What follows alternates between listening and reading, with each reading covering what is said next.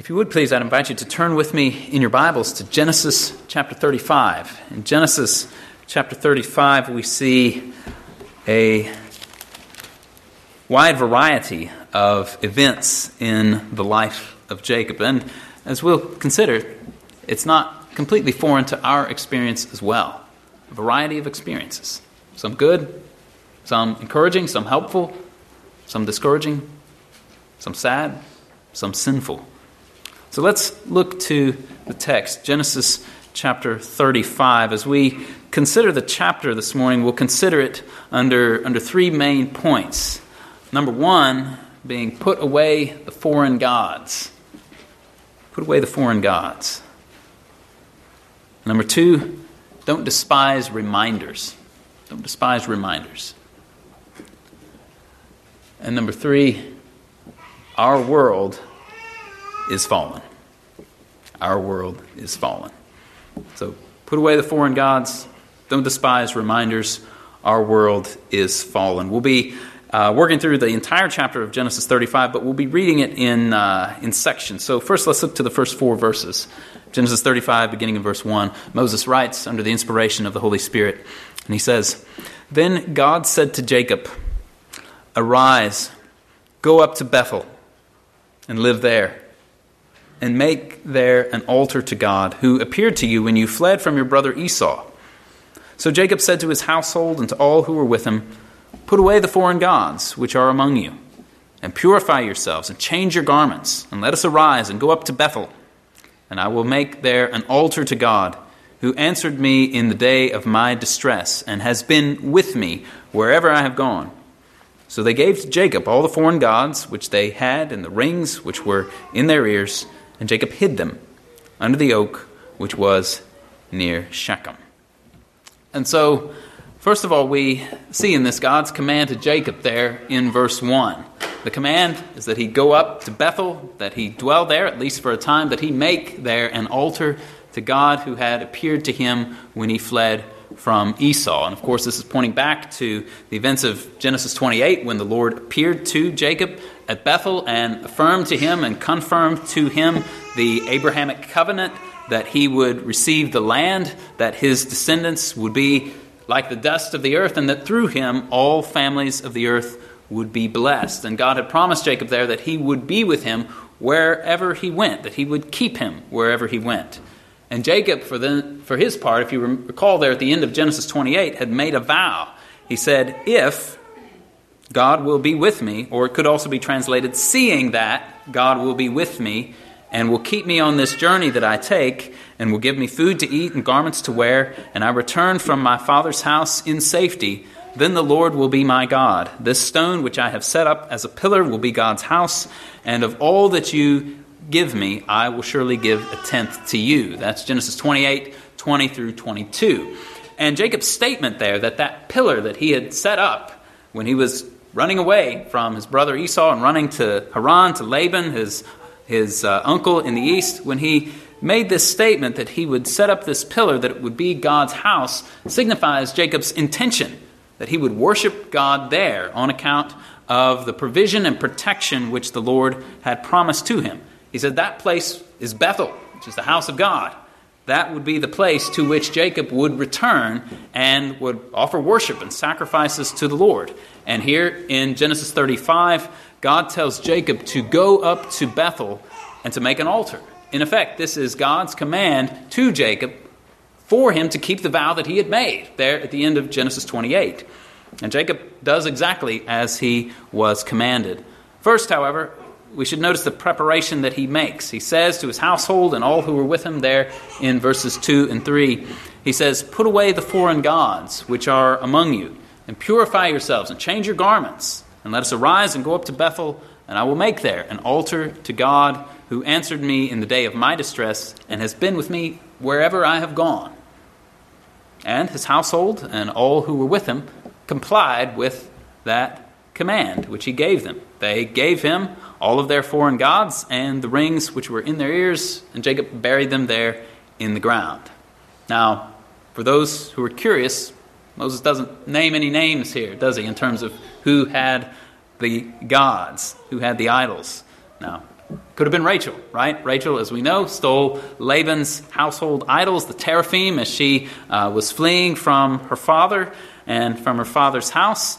Maybe she still had Laban's idols with her, and maybe she had been superstitiously devoted to them this whole time. We don't know. Maybe the idolatry existed not in the family of Jacob, but in and among the servants or the household. Or perhaps they still had with them those wives and children of Shechem. You remember last week in Genesis 34 that they had plundered the city of Shechem after they killed all the men, and we're explicitly told that they had taken for themselves, they had taken with them the wives and children. Maybe those people were still with the household of Jacob. We don't know for sure. And maybe they were the ones who had the idols. Moses doesn't name names here to gratify our curiosity, and so we'll let the matter rest there. There were some people there with Jacob who had idols, and they gave them to Jacob at his command, and he buried them. The important thing to note is that this is a time of household purification. And this is signified in that they wash themselves. They change their clothing, signifying purification, kind of a new start, a dedication of themselves to the Lord. They get rid of the foreign gods and of the earrings. Now, we need to understand that this, of course, doesn't make the case that earrings are inherently sinful. When the Lord was describing in figurative fashion his care for Israel in Ezekiel 16:12, he says of her, "I also put a ring in your nostril and earrings in your ears and a beautiful crown on your head." Proverbs 25:12, we find that like an earring of gold and an ornament of fine gold is a wise reprover to a listening ear. In both cases, the earring is presented as something that is good, something that is pleasing, which would not be the case if it were something that were inherently sinful in and of itself. The situation here with regard to these earrings must have been that they were in some way or the other carrying idolatrous baggage with them, in that perhaps they had idolatrous images carved on them or had somehow been tied up in idolatrous practice. And so Jacob's household here cleans house, so to speak. They get rid of the foreign gods, they get rid of the idolatrous paraphernalia, and they go up to Bethel. They get rid of the idols, and they go to the house of God.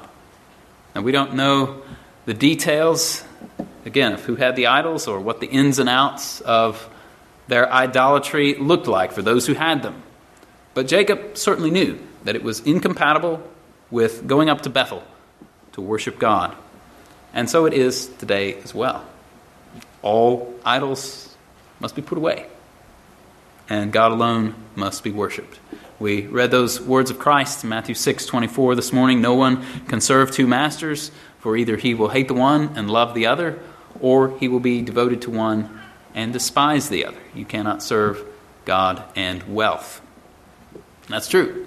You can't serve God and wealth. You can't serve God and any other idol. So we have to get rid of the idols, whatever they are, however hard it may be to get rid of them and bury them.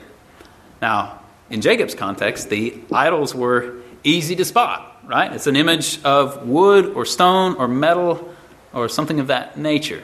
And in many places in the world today, it is still the same. The idols are there on the surface. You can easily point them out. You can, in one sense, easily get rid of them. But some idols are much more subtle than that, aren't they? We read in Ephesians 5:5, for instance, that a covetous man is an idolater. And in that text that Jim read for us this morning, Colossians chapter 3, in verse 5, it speaks of greed, which is idolatry, or as the ESV translated it, covetousness, which is idolatry. And when we hear those verses, Ephesians 5:5 and Colossians 3:5, our minds first go in the direction of those things being a prohibition of greed or covetousness in the sense of monetary wealth, being covetous or greedy for money.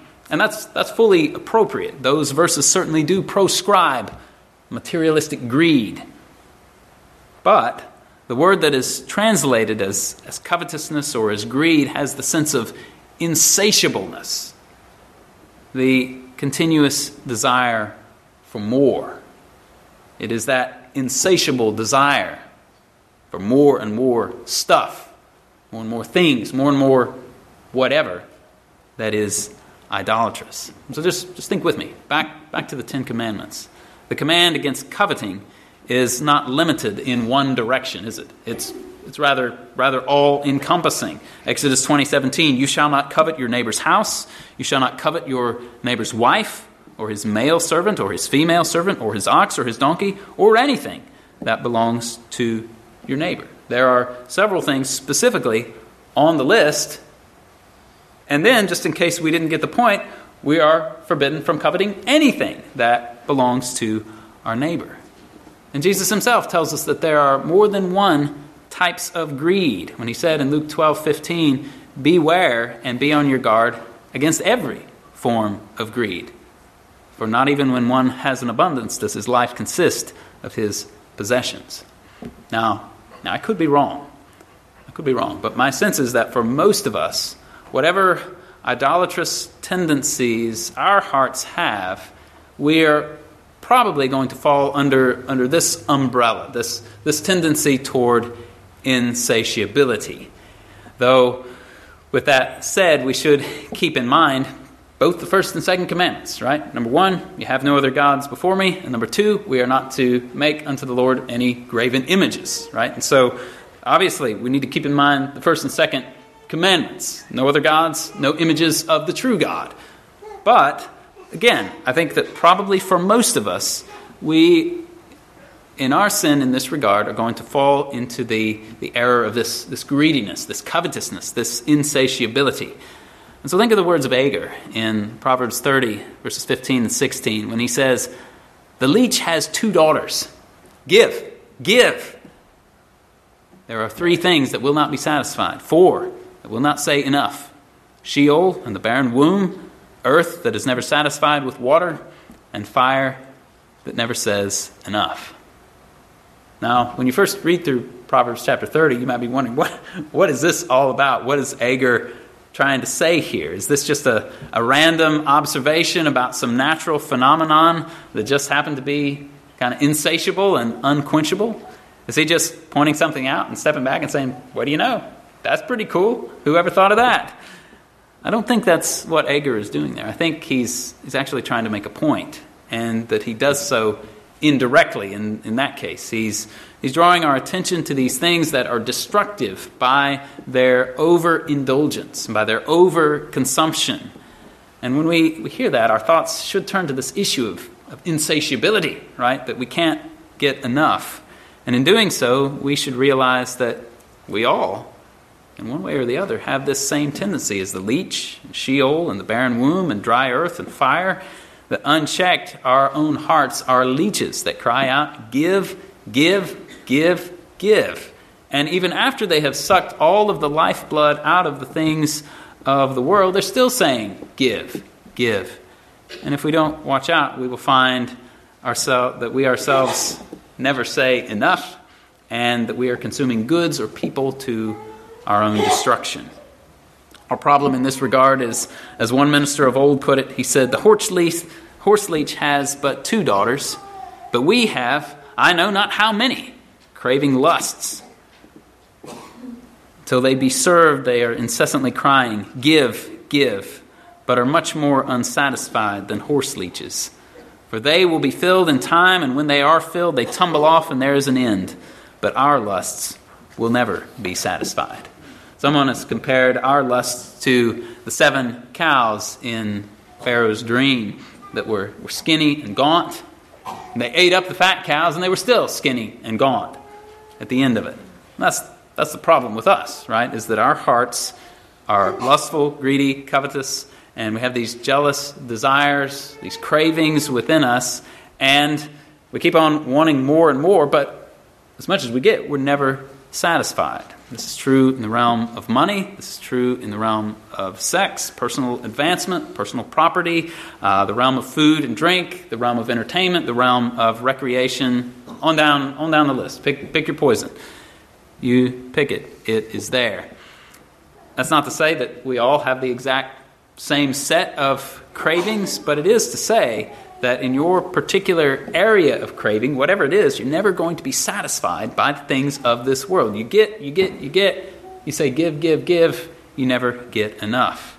And what is worse is that when we do this, we become idolaters. We are serving these things for which our appetite is never satisfied. We're serving it instead of God. And when we do that, we're storing up wrath for ourselves. And so, what do? Well, what we need to do is to give up the idols, to bury them in the ground, and to go up to the house of God, to Bethel, and to worship. And so, then how do we do that?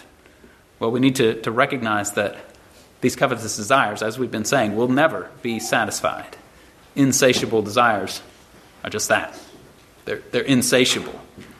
As much as you get, we'll be seeking more, and even when you get more, you still end up unsatisfied. And what we're doing in all of this is that we're placing an expectation on things of this earth which they were never meant to live up to. Our hearts were never meant to be satisfied with the things of this earth.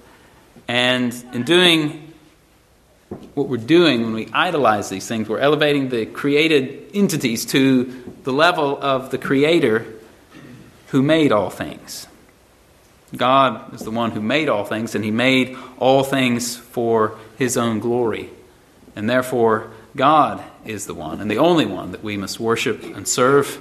Now, we know that all things created by God are good, and that nothing is to be rejected if it is received with gratitude, for it is sanctified by the word of God and prayer, as Paul says in 1 Timothy 4, verses 4 and 5.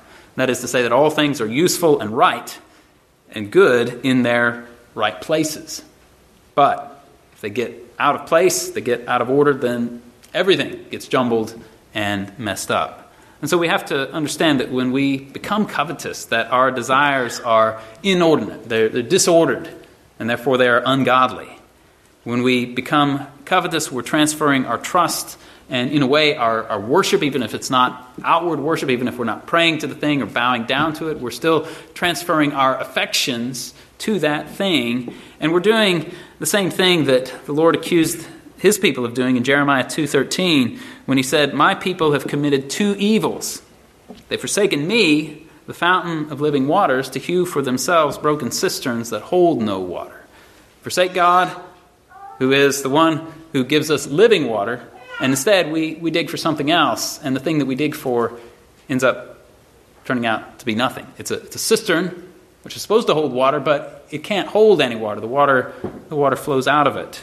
And that's what we do when we seek and serve created things rather than the Creator. We are exchanging the glory of the immortal God for the fading glimmer of the passing world. And so we have to understand that God Himself must be the object of our desire. We have to learn to say with Asaph in Psalm 73:25, "Whom have I in heaven but you? And beside you I desire nothing on earth." We have to understand that the Lord is the one we must seek and worship, that He alone is worthy of our worship and our service, that He alone can satisfy our hearts. And so let's bury the idols, whatever those idols are. And let's join with Jacob and go up to Bethel to worship God. Now, let's look ahead to verses 5 through 15, and we'll read about what happened to Jacob as he went up to Bethel, and we'll come to our second point, which is don't despise reminders. Let's pick up reading in verse 5. "As they journeyed, there was a great terror upon the cities which were around them, and they did not pursue the sons of Jacob.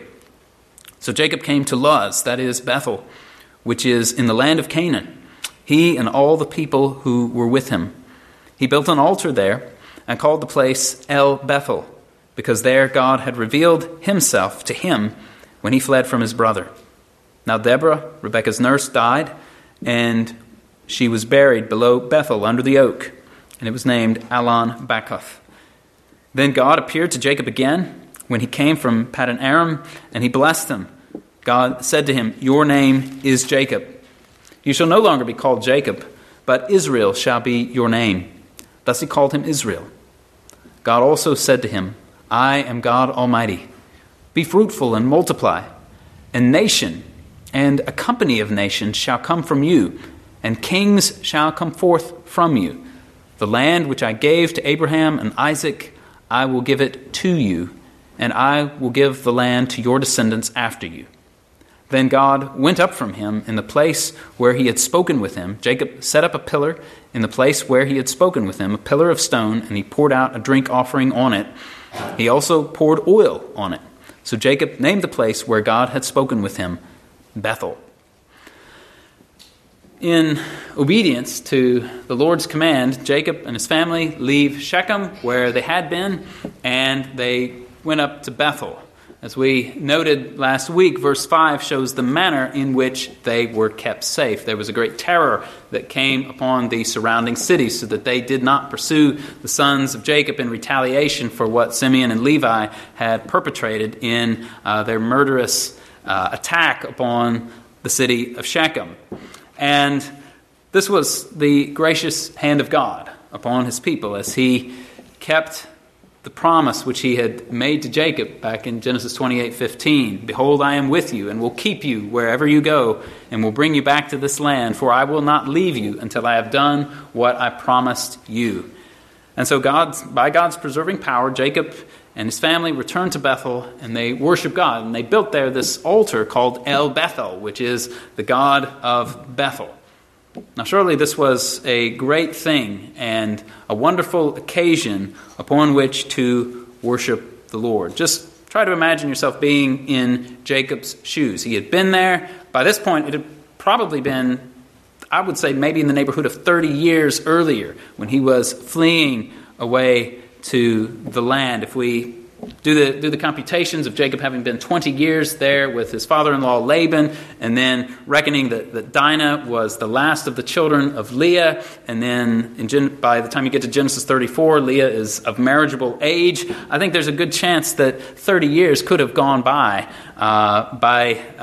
between Jacob's two visits to Bethel. The first, when God appeared to him, and Jacob made his vow, and then this second coming of Jacob there to Bethel. He is back.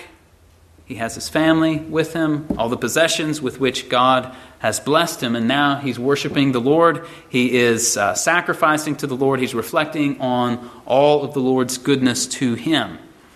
And as Jacob is there, we find the Lord appearing to him again. He confirmed Jacob's new name, that his name was Israel. If you think back to Genesis 32, he had received this at the time of the wrestling match when he had wrestled with the Lord there in Genesis 32. And then in verses 11 and 12, the Lord speaks to Jacob in a way that is reminiscent of the way that the Lord had spoken to Abraham back in Genesis 17 when the Lord gave to Abraham the covenant of circumcision. In both cases, the Lord identifies himself as God Almighty, that is, as El Shaddai.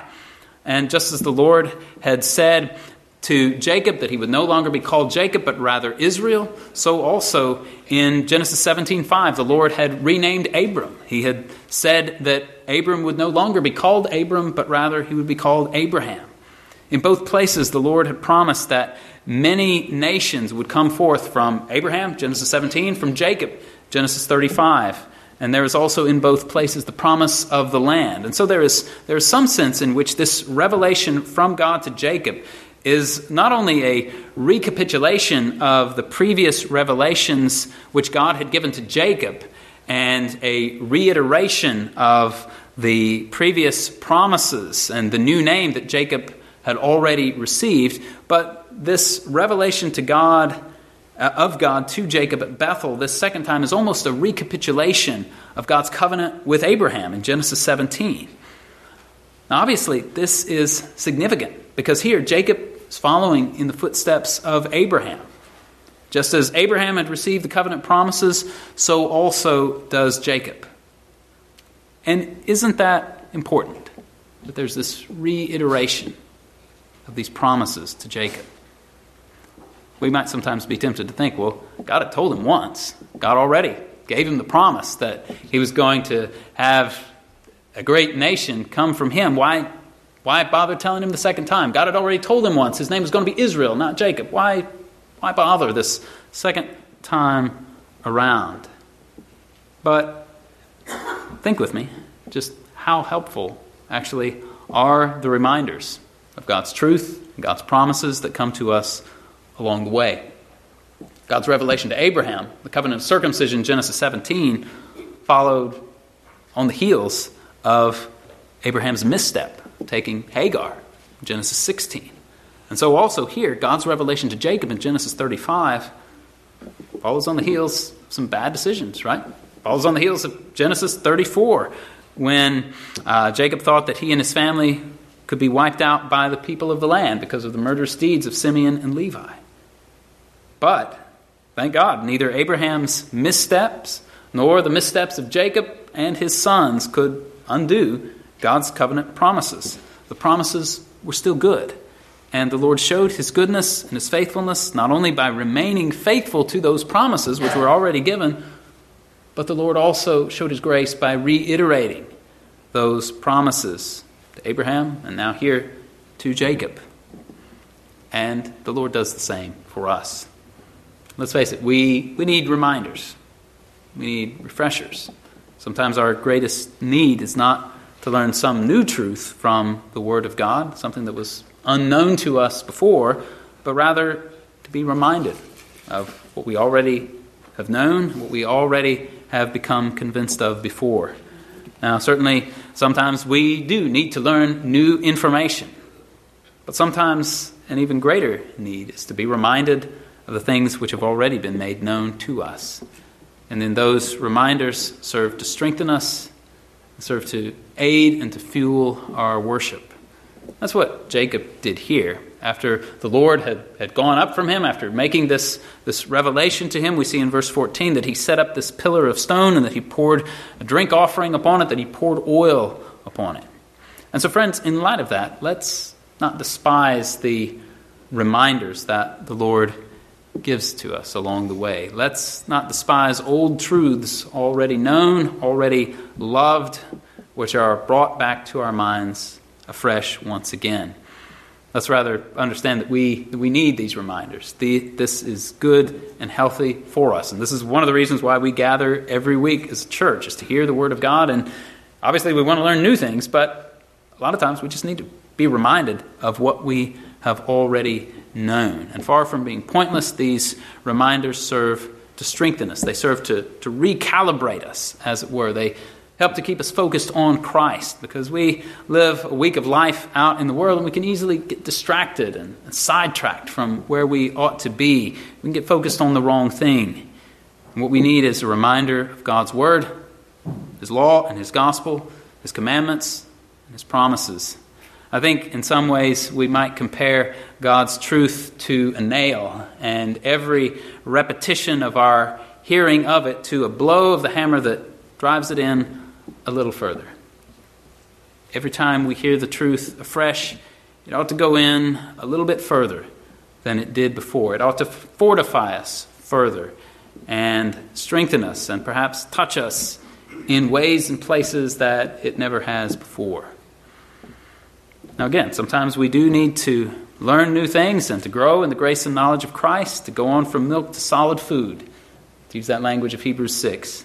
But sometimes we simply need a reiteration of what has already been told to us before. That's what happened largely here to Jacob in Genesis 35, is that the Lord reminded him and reiterated to him the promises that he had had before.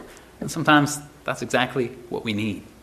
So let's not despise the reminders that come to us along the way. Now, as we come to our third point, our world is fallen, let's look at verses 16 through 29. Then they journeyed from Bethel, and when there was still some distance to go to Ephrath, Rachel began to give birth, and she suffered severe labor. When she was in severe labor, the midwife said to her, "Do not fear, for now you have another son." It came about as her soul was departing, for she died, that she named him Ben-Oni, but his father called him Benjamin. So Rachel died and was buried on the way to Ephrath, that is Bethlehem. Jacob set up a pillar over her grave, and the pillar of Rachel's grave is to this day. Then Israel journeyed on and pitched his tent beyond the tower of Eder. It came about, while Israel was dwelling in the land, that Reuben went and lay with Bilhah, his father's concubine, and Israel heard of it. Now there were 12 sons of Jacob, the sons of Leah, Reuben, Jacob's firstborn, Then Simeon and Levi and Judah and Issachar and Zebulun, the sons of Rachel, Joseph and Benjamin, the sons of Bilhah, Rachel's maid, Dan and Naphtali, and the sons of Zilpah, Leah's maid, Gad and Asher. These are the sons of Jacob who were born to him in Paddan Aram. Jacob came to his father Isaac at Mamre of Kiriath Arba, that is Hebron, where Abraham and Isaac had sojourned. Now the days of Isaac were 180 years. Isaac breathed his last and died, and was gathered to his people, an old man of ripe age, and his sons Esau and Jacob buried him. Now, in these final verses of chapter 35, we see some rather important developments in the life of Jacob. There are highlights here. The birth of Benjamin, the last of the 12 sons of Jacob, is born, the son of his right hand. And this was, depending on how you take Rachel's words from back in Genesis 30:24, either the answer to Rachel's prayer or the fulfillment of her words. In Genesis 34, she had said, "May the Lord give me another son," or it could also be translated in the sense of, "The Lord shall add to me another son." However you want to take the words of Rachel from back in chapter 30, whatever way you choose, the Lord did it here. She did have another son. The Lord did add to her another son, and thus the whole list of the 12 sons is given there in verses 23 through 26. The Lord had blessed Jacob and had multiplied him indeed. And we see down in verse 27 that he went to see Isaac. It's a wonderful thing for father and son to be reunited. Now, by this point, I think it's probably likely that Jacob had been back in the promised land for 10 or 12 years, at least. And I would think that it's likely that this is not the first time he had been to see Isaac in that whole time, but one way or the other, he goes to his father there at Hebron. This is a place where Abraham had sojourned. The father and son are reunited. This is wonderful. This is good. But you'll also note that these highlights in the life of Jacob are also riddled with sadness and also with evil. There's the death of Rachel. Her labor with Benjamin was difficult. She died in childbirth. This was the wife that Jacob loved. You remember that she was at the end of that receiving line as they were going out to meet Esau. In case anything turned violent, Rachel would have the best opportunity to get away. She was the wife that he loved. We also see the death of Isaac at the end of the chapter. Even though he was an old man, lived to a ripe old age, longer even than Abraham, his father. Nevertheless, he died. And it's not easy when a loved one dies. There's sadness and grief when these things come. This is not the way things are supposed to be. This is not the way it was from the beginning.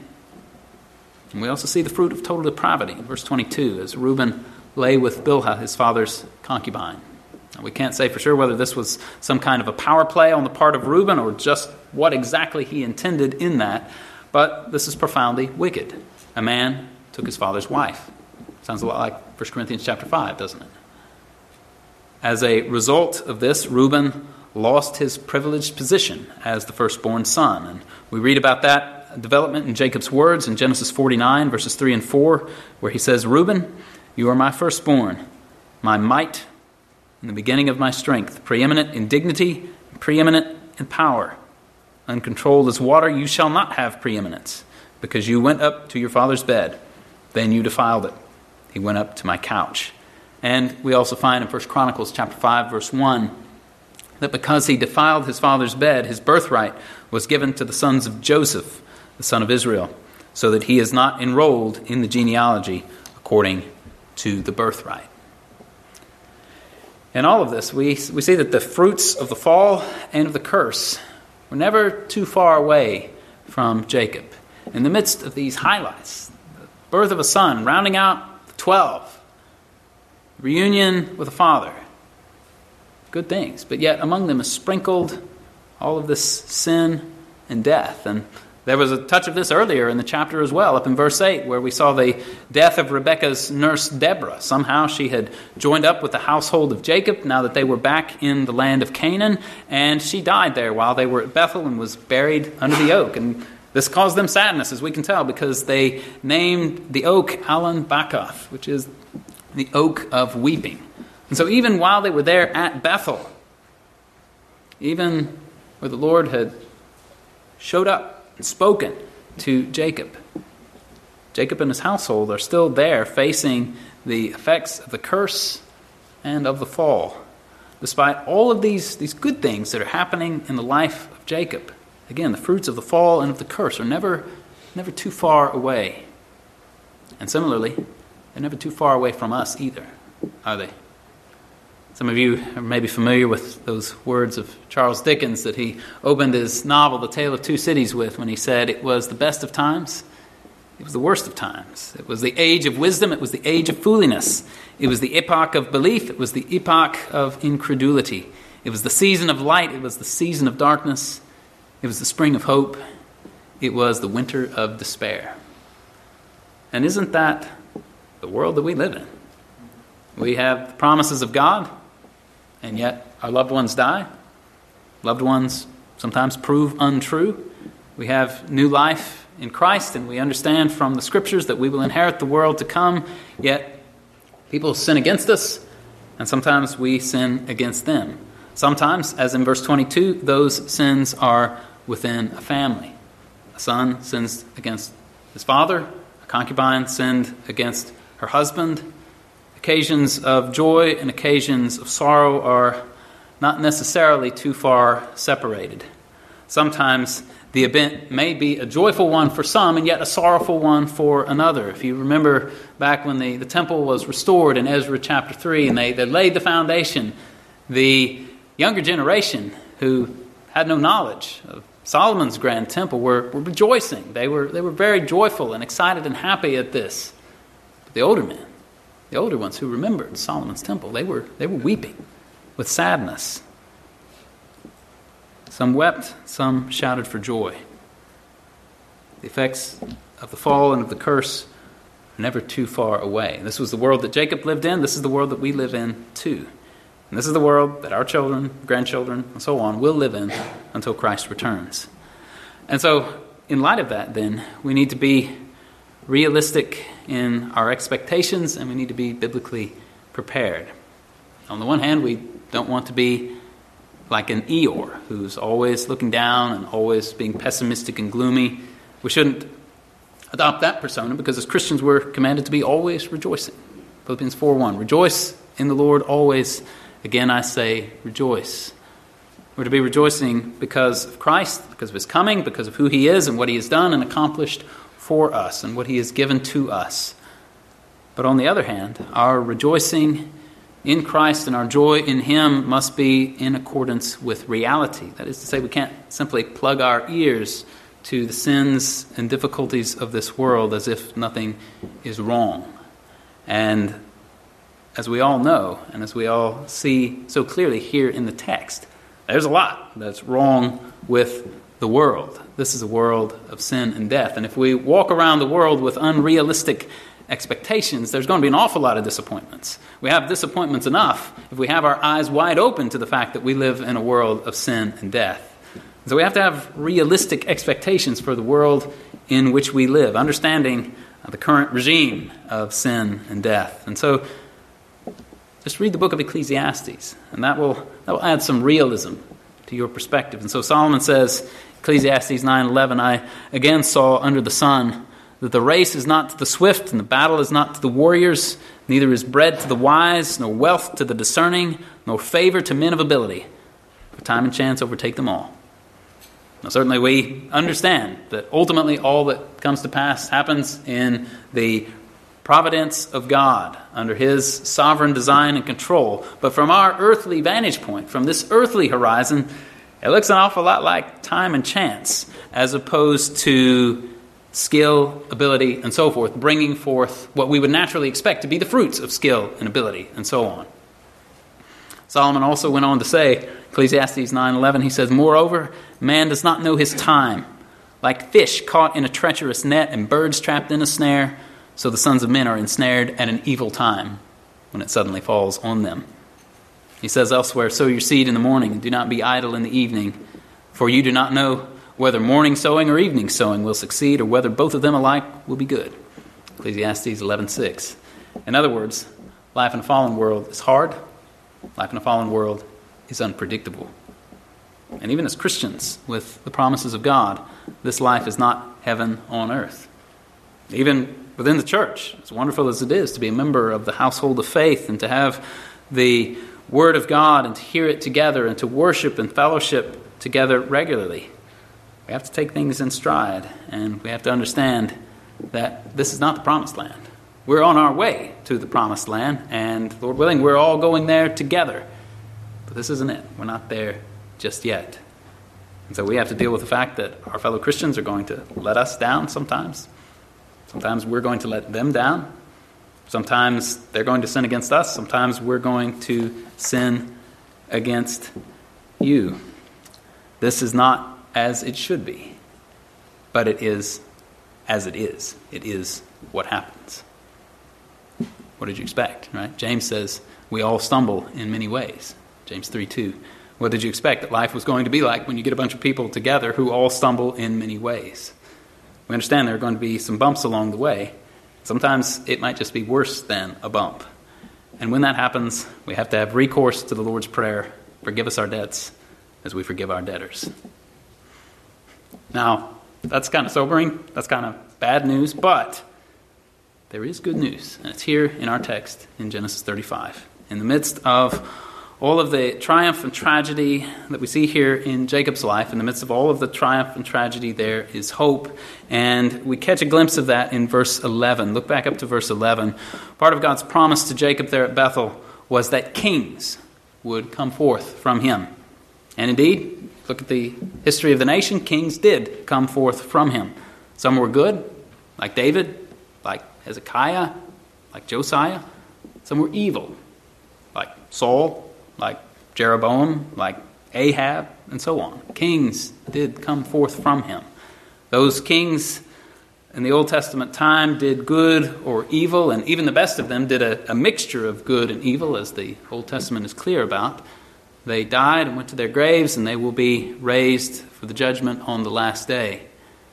But among the kings which came forth from the loins of Jacob, there was one who was different from the rest. Now, he was like the others in that he was a man, that he came forth from the loins of Jacob. He was like them in that he was tempted. He was like them in that he was subject to weakness. He was like them in that he knew what it was to suffer. But he was unlike them as well. Unlike them, this king never sinned. Unlike them, this king did not die as a sinner, but rather died in the place of sinners. Unlike them, this king did not stay dead, but rose from the grave on the third day after his death. And as Paul tells us in Romans chapter 1, verse 4, that it was at the resurrection that this king was declared to be the Son of God with power. This king is our Lord Jesus Christ. Before his birth, his mother was told he will be great and will be called Son of the Most High, and the Lord God will give him the throne of his father David, and he will reign over the house of Jacob forever, and his kingdom will have no end. If you remember how it was when Jesus was before Pilate, and Pilate was asking him, they said, they say that you're a king. And Jesus doesn't really want to engage on that point. He says, you say that I'm a king. But he's also clear, though, that he really is a king, because he says, my kingdom is not of this world. And when Pilate had that inscription written, Jesus of Nazareth, the King of the Jews, he wasn't lying, and he spoke more truth than he knew. Jesus indeed is king. This Jesus was crucified, dead, and buried, and then the third day rose from the grave. And 40 days after that ascended into heaven, where he is now seated at the right hand of God the Father, as we sang this morning from Psalm 110. And the good news is that this king saves sinners. He saves them by means of his death and resurrection. He cleanses all who come to him in faith. And so turn to him, repent, and believe in the Lord Jesus Christ. He gives forgiveness and new life to all who will turn to him. And this is the good news. But this is not all. Christ is coming again one day to raise the dead and to judge all in righteousness, and to bring destruction to this earth and to usher into existence the new heavens and the new earth in which righteousness dwells. And all will be right and good then. There will be no more mixture of good and evil that we see here. No more mixture of the triumph and tragedy that we see in Genesis 35 and that we know so well from our own lives. When the King comes, the first order of things will have passed away. There'll be no more death, no more curse, no more crying, no more weeping. The first order of things will be done away with, and all will be set right. And so, friends, take heart. There's a lot of bad news here in this chapter, but there is good news to be found here as well. And it is found in the fact that a specific king, one of the many, will come forth from Jacob's body. And this king is Jesus Christ. This king has come. This king will come again. So may we be those who love and long for his appearing. May we say from the heart, "Come, Lord Jesus, come." Amen. Let's pray. Father, we thank you for Christ, that he is a king, that he is risen, that he is the conqueror. Lord, we ask that you would strengthen us in the midst of a world of sin and death, the fruits and effects of the curse and the fall. Lord, that you would fortify us in Christ, that we would be strengthened in him, that we would be longing for his return, for the final judgment, for all to be set right at last. Pray that you would strengthen us and help us. And we ask this in Jesus' name. Amen.